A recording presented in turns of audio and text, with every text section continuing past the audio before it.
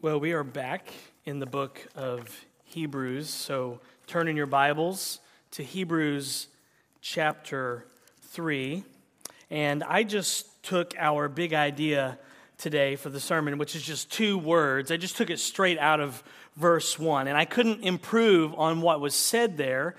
And I actually repeated these two words to myself several times earlier in this week just to keep me sane, because there were some moments when I thought I was going to lose my mind this week. And these two words were a great comfort to me. So when it came time to come up with a big idea for this sermon, I thought I would just share with you what I've been using in my own life all week long. And you see, sometimes people are so sinful and so bad that God has to turn them into pastors so that in addition to their normal Bible studies and Bible reading, they have to work on a sermon all week. They need that much transformation in their own life, and I fall into that category. So I thank you for paying me to do therapy on myself. But really, when I preach these sermons, I'm really just preaching to me, and it's what I've been thinking about and meditating on all week, and I need to hear it again on Sunday morning. So thanks for letting me just do some therapy. I appreciate that. Well, here's the two words that I was saying to myself over and over again this week, and it's our big idea of our sermon today. It's this: consider Jesus. That's the big idea of the paragraph that we will look at today, and it comes straight out of verse 1, and it's what the preacher of Hebrews wants his audience to do. He wants them to fix their thoughts on Jesus, to turn their eyes upon Jesus, to consider him, to dwell on him, to meditate on him, to focus on him, to think about him. And the reason why he prescribes this for these Christians is because this is what the Christian life is all about. It's all about keeping our eyes on Jesus. I mean, it really is that simple. I told my kids this morning, Jesus is the answer to all of your problems. And whatever comes up in your life, Jesus is the answer. Now, two of my kids were squabbling this morning, and so I told them, just think about Jesus. Consider Jesus. Think about him. And one of them said, and he wasn't trying to give me any pushback, he just honestly said, I don't even know what he looks like, so how can I think about him? I'm not talking about the way he looks. Think about who he is, how he's merciful and gracious and kind, and go be that to your little sister, okay, bud? The Christian life is very simple. It's all about coming back time and time again to Jesus. It's about what we like to say around here at Grace. It's about rehearsing the gospel. And that's what the pastor of this letter, the book of Hebrews, will do to encourage his audience. So look at Hebrews chapter 3, beginning in verse 1, and hear the word of the Lord. Therefore, holy brothers, you who share in a heavenly calling, consider Jesus, the apostle and high priest of our confession, who was faithful to him who appointed him, just as Moses also was faithful in all God's house. Now, remember what was going on with the original audience of the book of Hebrews. They were a predominantly Jewish group of churches, and they were being tempted to return to their roots, to return to the Mosaic law, to return to the Old Testament sacrificial system in order to find forgiveness of sins and in order to find justification, to be declared righteous by God. And so the preacher of Hebrews, in light of everything he's already said in this letter in chapters 1 and 2, at the beginning of chapter 3, he reminds them once again of their identity in Christ, who they are, and he reminds them of their identity in Christ by calling them holy brothers. And he does this to remind them that they belong to the family of God, that they belong to Jesus now. That's what it means to be holy. It means to be set apart, and you belong to Jesus now. So he's telling them that they are holy brothers. They've been set apart to God. They're a part of God's family. They are adopted children of God, and God is their father, and Jesus is their older brother. And then he also reminds them that as holy brothers, they have a heavenly calling. And what he means by heavenly calling, I think, can really just be summed up in one word: gospel. Their heavenly calling is good news. It means that they have been called by God to be united to Jesus Christ by faith and to share in all of his benefits. It means that they are justified, that they have been declared righteous, and it means that they will spend eternity with the triune God on the new earth, that they are called to Mount Zion, that they are called to the city of the living God, that they're called to the heavenly Jerusalem, all the things that he will spell out in Hebrews chapter 12, verses 18 through 24. So all of that is what it means when he says that they share in a heavenly calling. And so in light of all of these benefits of the gospel, all that they share in, what does the preacher ask them to do? To consider Jesus. He wants them to hit refresh on the gospel. He wants them to get recalibrated with the gospel again and again. And he does that for them by reminding them about Jesus. Remember, the Christian life is simple. It's just about coming back to Jesus time and time again. And what does he say about Jesus here? He reminds them that Jesus is the apostle and the high priest of our confession. Now, we don't normally think of Jesus as our apostle. That kind of sounds weird to us, right? When we know the 12 apostles, Jesus is our apostle. What does that mean? It just means that he was sent by God to sinners like us. That's what the word apostle means. It's a sent one, someone who was sent out. And Jesus was sent out by God the Father to come and save sinners like us. As we were told in Hebrews chapter 1, verse 1, God has now spoken to us in his Son. And this is what it means that Jesus is our apostle. He was sent by God. He is the Word made flesh, and God has now spoken to us through him in the gospel. So Jesus is our apostle, but he is also our high priest. He's our merciful and faithful high priest, which is what we saw at the end of chapter 2. As our high priest, Jesus intercedes for us before God. He represents us before God. And this, the preacher of Hebrews says, is what we confess. This is the hope of our confession. This is what we believe. We confess with our mouths that Jesus is our faithful and merciful high priest who intercedes for us. This is our confession of faith. This is the reason for our confidence, the reason for our boasting, the reason for our hope. As he says in verse 6, look at Hebrews chapter 3, verse 6. And we are his house, if indeed we hold fast our confidence and our boasting in our hope. Now, when he says, if we hold fast, he's not saying that a Christian can somehow lose their salvation. A Christian cannot lose their salvation. You can't be a Christian and then not be one. If you are one, you are one. It's the perseverance of the saints. It's a theological way of saying it.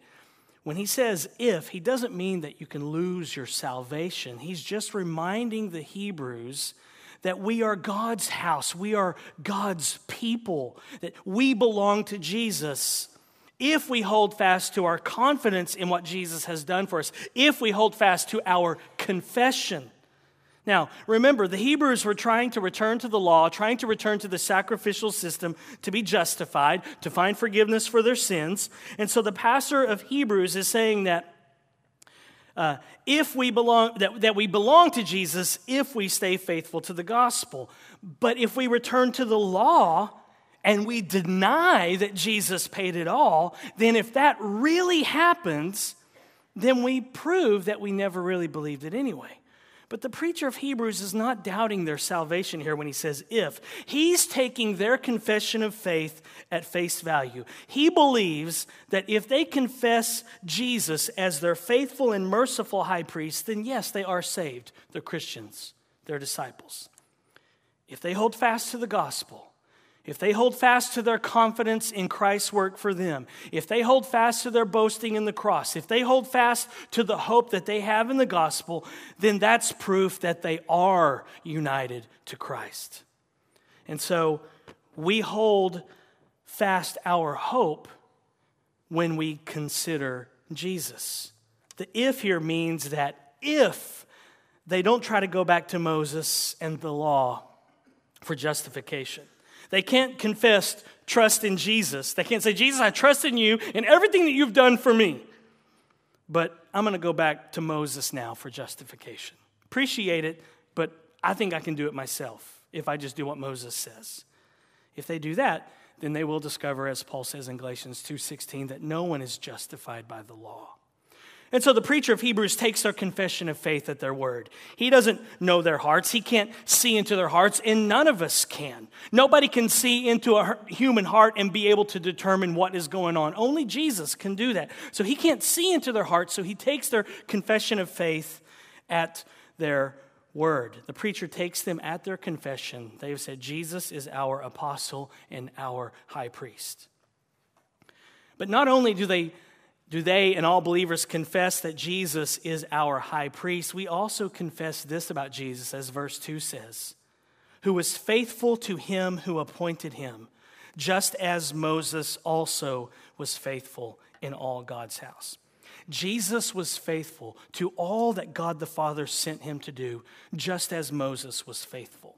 Now, let's talk about how each one of them were faithful to what God called them to do. The text says both Moses and Jesus were faithful in all God's house. The term house is used 7 times in this paragraph, and it's a picture of the church, the people of God. So both Moses and Jesus were faithful to what God called them to do for God's people, for God's house, if you will. Now, let's talk about how each of them were faithful.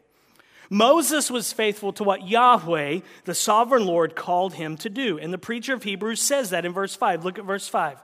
Now Moses was faithful in all God's house as a servant to testify to the things that were to be spoken later. So Moses was faithful as a servant, but Jesus was faithful as a son. And that's an important distinction. And we'll see that in a moment. But when you read Hebrews 3, and it says twice that Moses was faithful, you might scratch your head if you know the history of Moses. Because Moses did a lot of things that would not fall under the faithful category. For instance, Exodus chapter 2, Moses murdered a man. Moses was a murderer, like David and Paul after him. Remember that about Moses? He killed someone. He actually took someone's life. It doesn't sound like Moses was that faithful, does it? And then right after that, Moses doubted God's promise to give him the words to speak to the nation of Israel in Exodus chapter 3 and 4. So after he sees the burning bush, after seeing his rod turn into a snake, after seeing his hand turn leprous, all of these miracles, these things that God did for Moses to build his faith so that he would trust God and trust his promises, after seeing all of these things with his eyes, Moses still doubted, like Peter and Thomas after him. And so Moses complained that he wasn't an eloquent speaker. And so he told Yahweh, I've never been to Toastmasters. I don't know anything about public speaking, and you want me to go speak for you? Please use somebody else. And Exodus 4:14 says that this made God angry.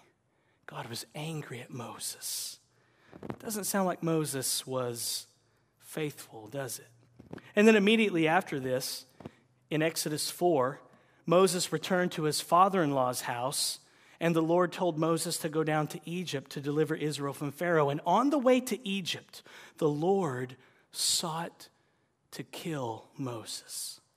God was going to kill Moses. That's what the text says. Did you know that's in your Bible? God was going to kill Moses. Why? Because Moses failed to circumcise his son. He failed to put the covenant sign on his boy, so God was going to kill him. Fortunately for Moses, his wife stepped in and did the deed, but it doesn't sound like Moses is very faithful. Then you get to Numbers chapter 20, and the people complained about not having any water, and Moses remembered an earlier time in their history when the Lord told Moses to strike a rock with his staff and water would come out. And so Moses repeated that here again. He struck the rock, But that's not what the Lord told him to do the second time. The second time, the Lord told Moses that he should speak to the rock and water would come out, not strike it with his staff. And so Moses disobeyed. And because of this action, he was not able to lead Israel into the promised land. He only saw it from afar. Again, it doesn't sound like Moses was that faithful. So how do we reconcile the preacher of Hebrews saying that Moses was faithful in all God's house and the fact that he messed up quite a bit? He killed a man. He caused God to get angry at him. He caused God to seek him out and want to kill him.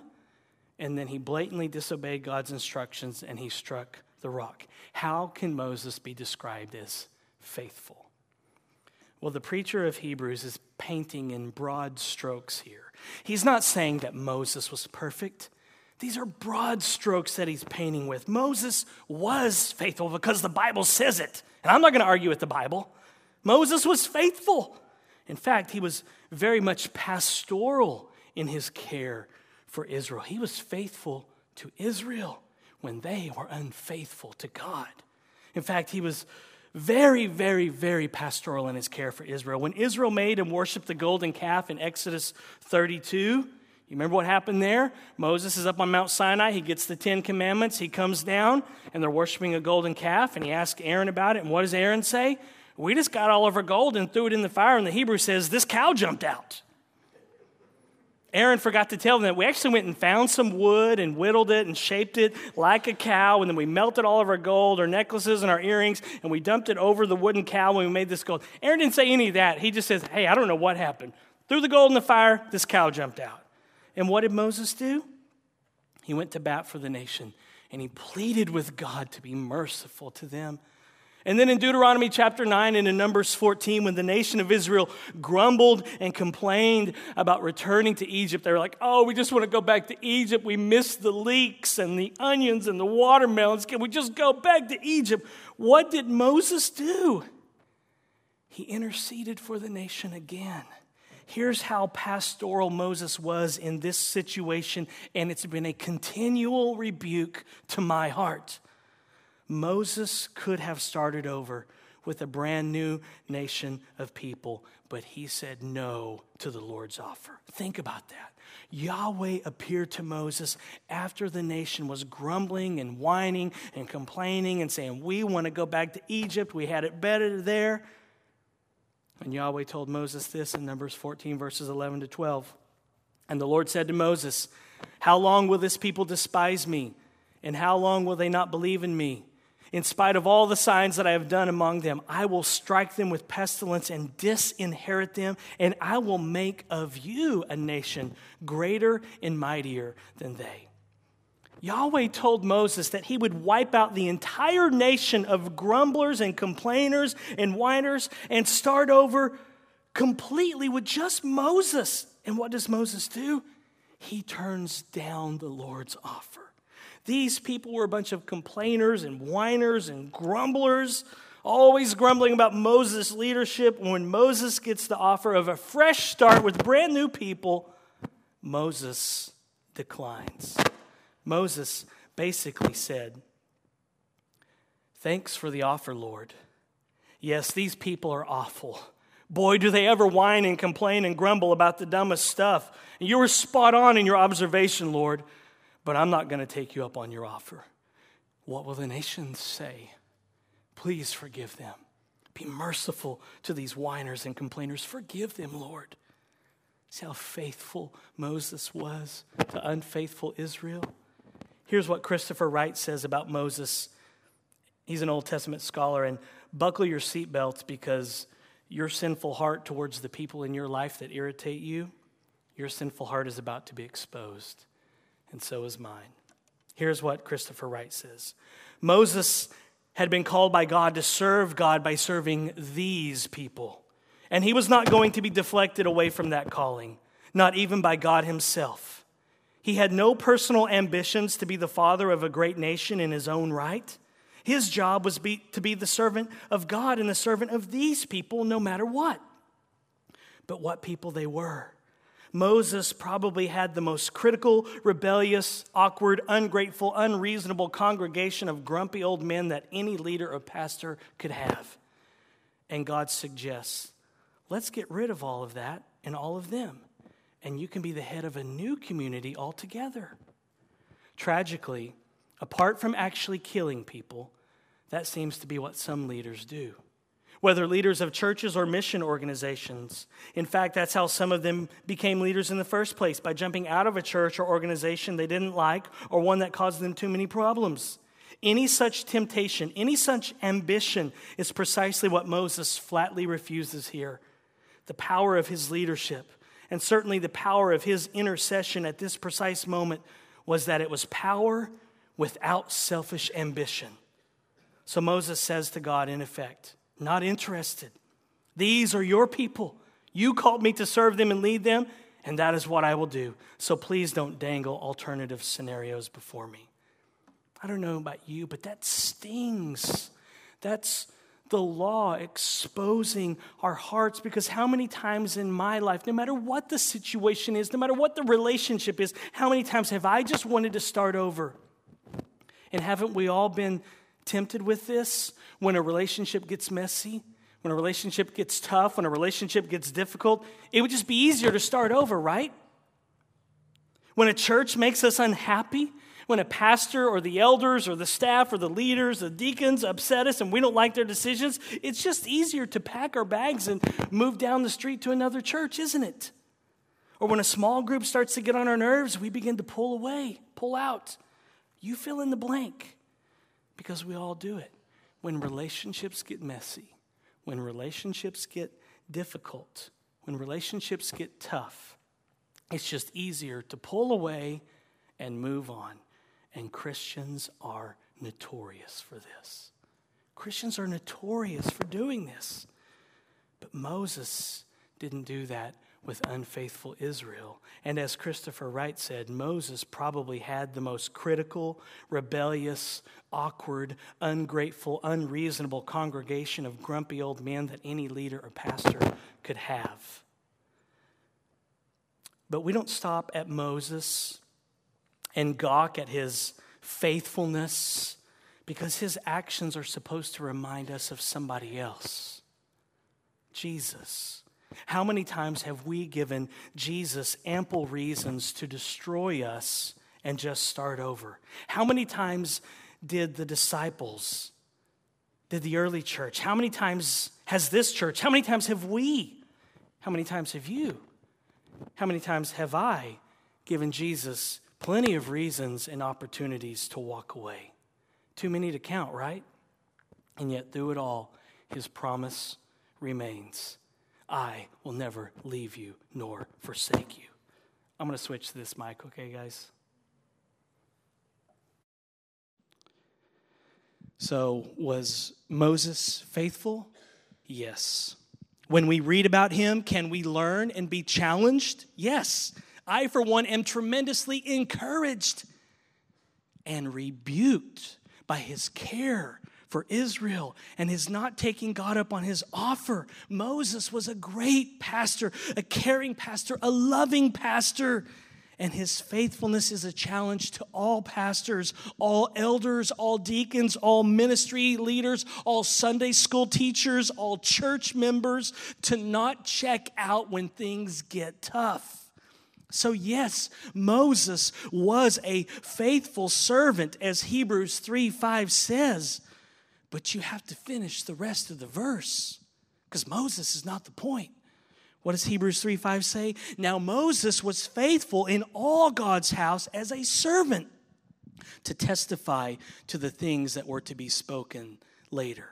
Moses was faithful as a servant in all God's house, and this is an allusion to Numbers chapter 12, verse 7, which says the exact same thing. Moses was faithful as a servant in all God's house. But Moses was a servant to testify of Jesus. Moses is not the point of his own stories. Moses is not the point at all. Jesus is. Jesus is the point. Moses pointed to and testified of Jesus. So Jesus is the point that all of the Old Testament pointed to. So Moses was faithful, and he gave the law that would drive sinners to see their need of Christ. Moses was faithful, and he gave the sacrificial system that pointed to Jesus. Moses was faithful, and he built the tabernacle that pointed to Jesus. So yes, Moses was a faithful servant, but his whole role as a servant was to point to Jesus, the promised coming Redeemer. So Moses was faithful, but he was not morally perfect. But he was faithful in the sense that he did what God called him to do. To give the law, the sacrifices, the priesthood, the tabernacle, the sanctuary, all the things that were pointing towards Jesus. So Moses was faithful to point unfaithful Israel to the faithful Redeemer to come. That's Jesus. And that's what pastoral ministry is about, and that's what preaching is about. Being faithful to point unfaithful disciples to their faithful Redeemer, Jesus. And this is where the audience of the book of Hebrews needed realignment. They were obsessing over Moses, obsessing over the law, wanting to go back to the Old Testament sacrificial system. And so what does the preacher of Hebrews tell them? He recalibrates them with just 2 words: consider Jesus. He wants them to consider and think about Jesus. See, I told you the Christian life is simple. It's just coming back and being reminded of who Jesus is over and over and over again. Now, what does he tell them about Jesus? Look at verse 3.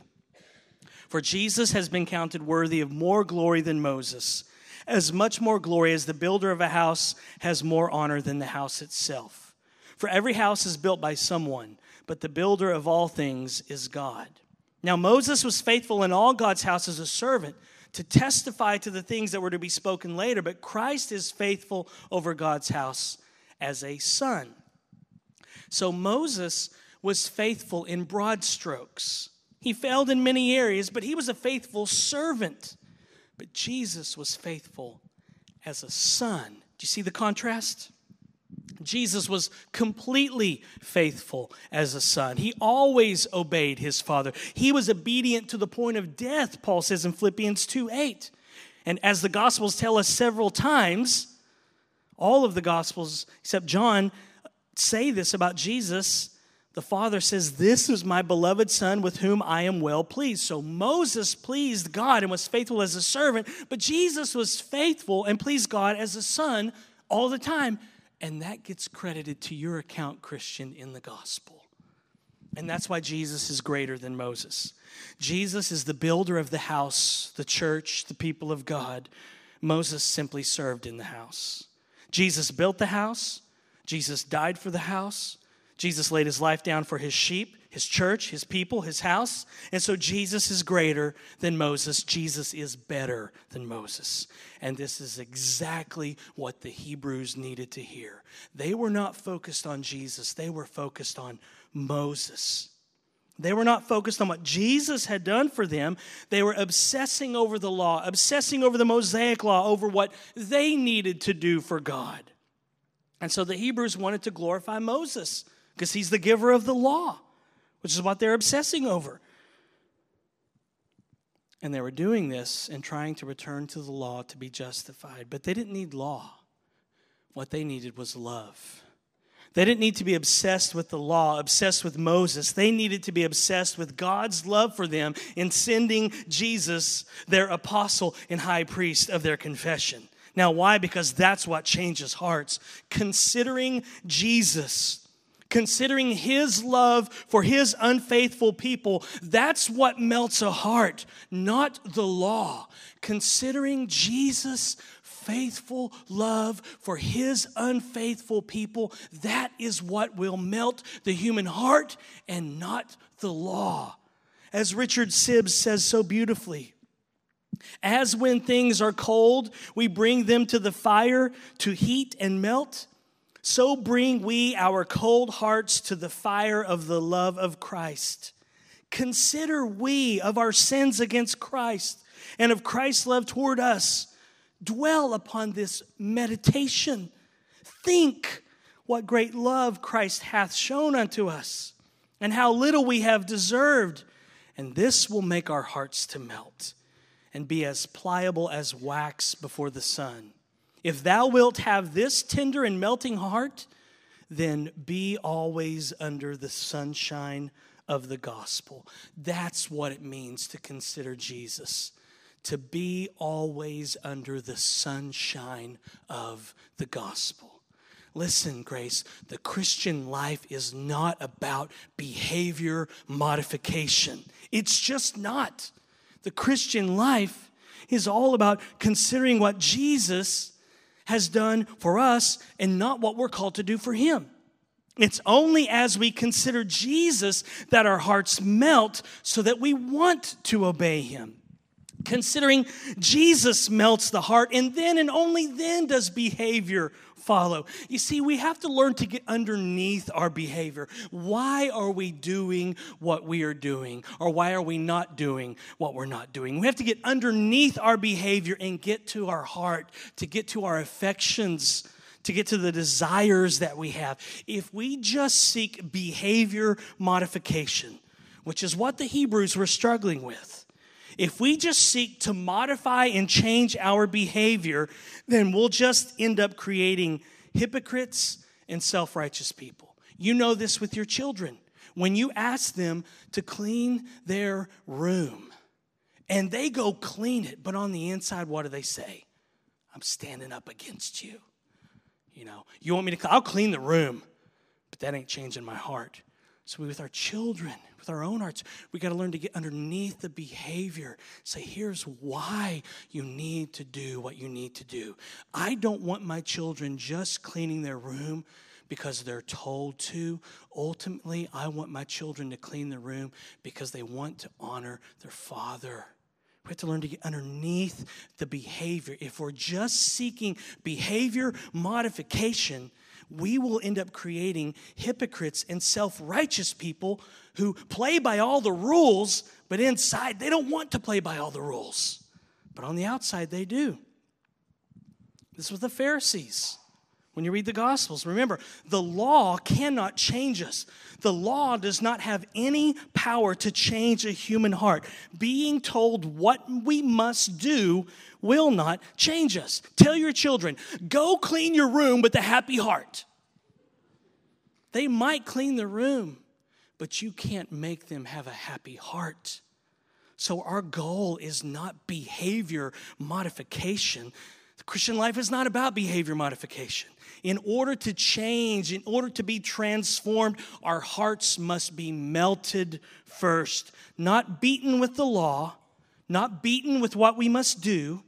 Our hearts must be warmed and melted with the love of Jesus, warmed and melted with what he has done for us. This is how Paul lays out the book of Ephesians, 3 chapters of their identity in Christ, what God has done for them. And then he says in chapter 4, this is what I want you to do.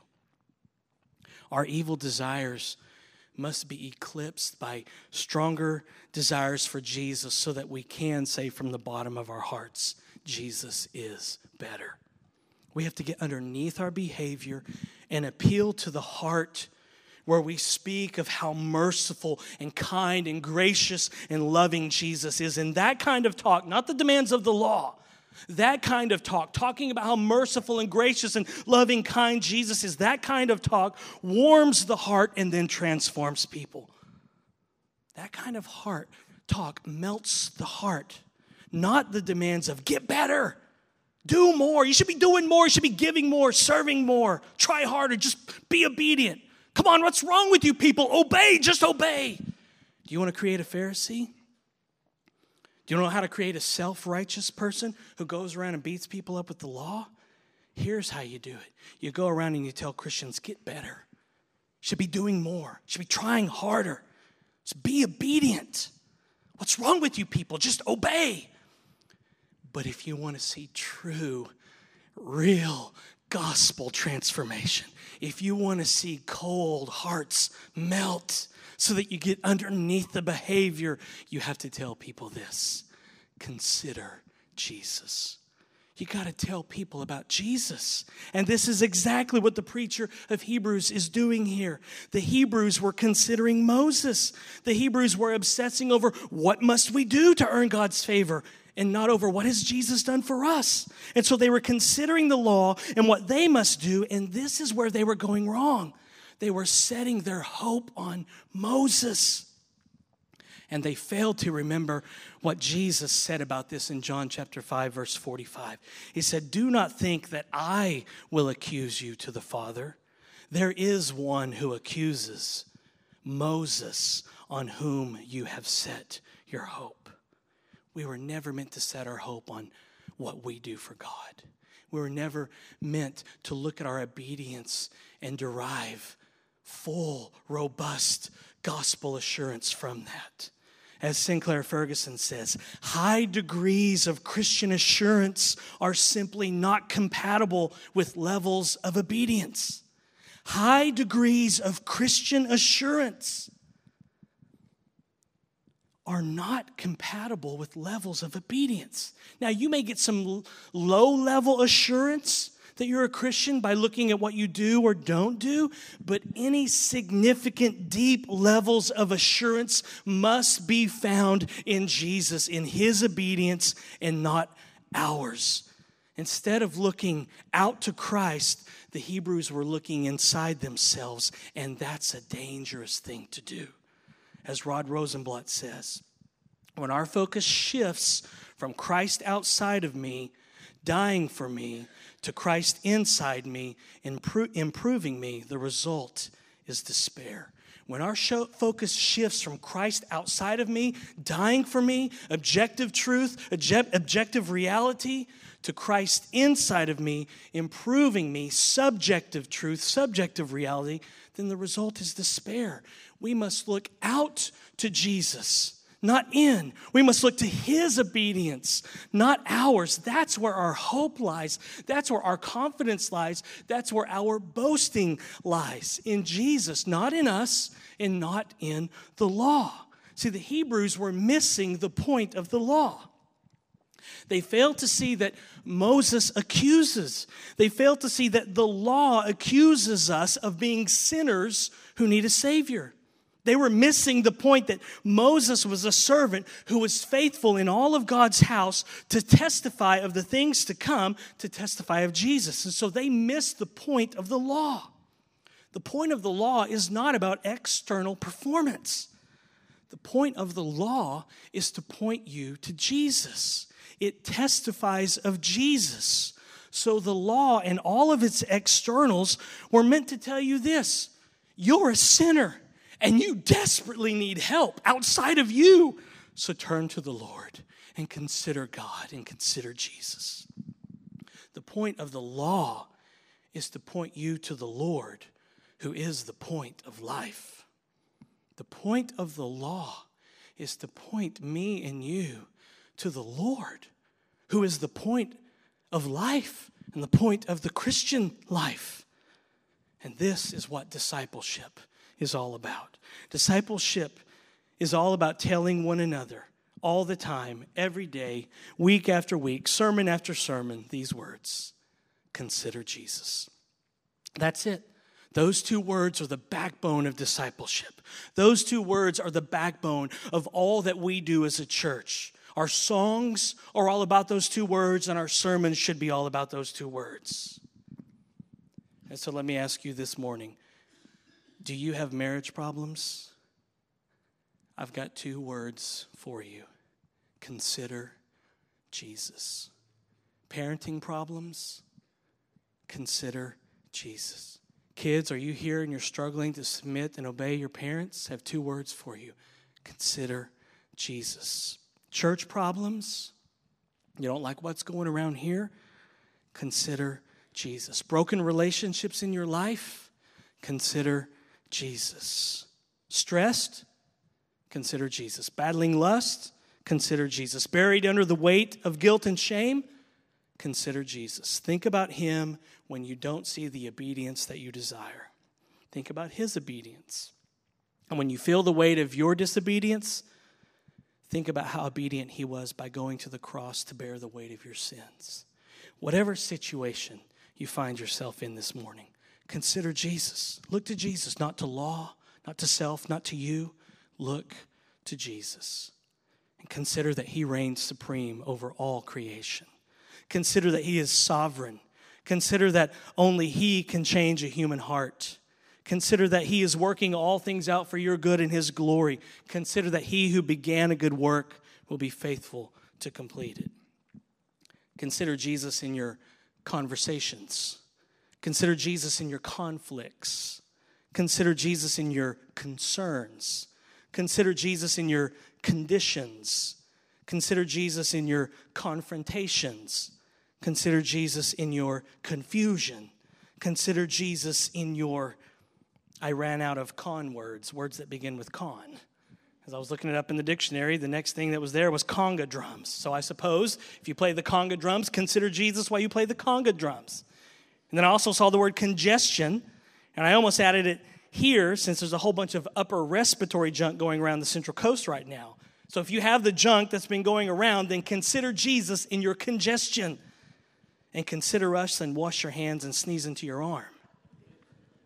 Consider Jesus whenever anything comes up in your life. And that's what I did this week. I had a few situations, a few conversations that were beginning to stress me out, and I felt like the wheels were about to fall off. And I just said, stop, time out. This is getting out of control. Let's bring Jesus into this conversation. Let's get some perspective. Let's consider Jesus. And you know what? It helped. We still had issues to sludge through, but it helped to stop and just consider Jesus for a moment. And then all week long, when I would get stressed out or things would come up, I was just preaching to myself over and over again, consider Jesus, consider Jesus, consider Jesus. And I was like a broken record player. But it was bringing peace to my broken heart and to some broken relationships. And I suggest you try it. It's just 2 words. Consider Jesus. So my advice to you today as your spiritual doctor is this. Take 2 words and call me in the morning. And by God's grace, if we take those 2 words, we will do what verse 6 says. We will hold fast our confidence and our boasting and our hope. And our hope is this, that Jesus paid it all. Our hope is what he did for us, not what we do for him. Our hope gets stirred up when we consider Jesus, when we rehearse the gospel, when we preach the gospel to ourselves. So as we close and prepare our hearts to eat the Lord's Supper, let's let Richard Sibbes preach the gospel to us one more time.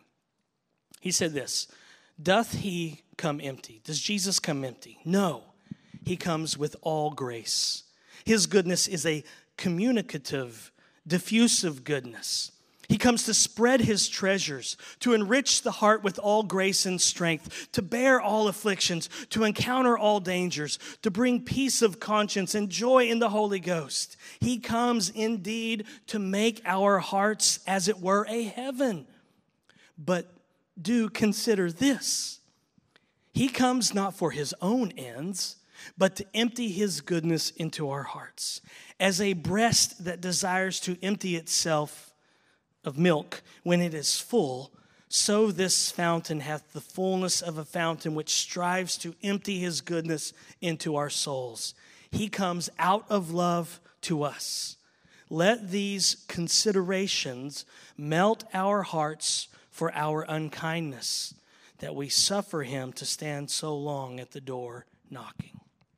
That's what it means to consider Jesus, to see him spreading his treasures.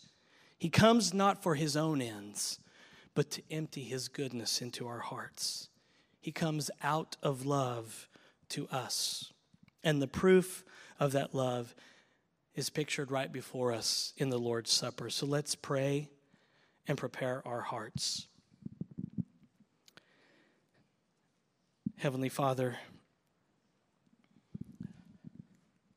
we are like unfaithful Israel. We're like Moses and David, Paul, Thomas, and Peter, always looking at other things to satisfy our hearts, to bring us the enjoyment that our hearts desire. And only you can do that. And we know that, and yet we walk away so many times.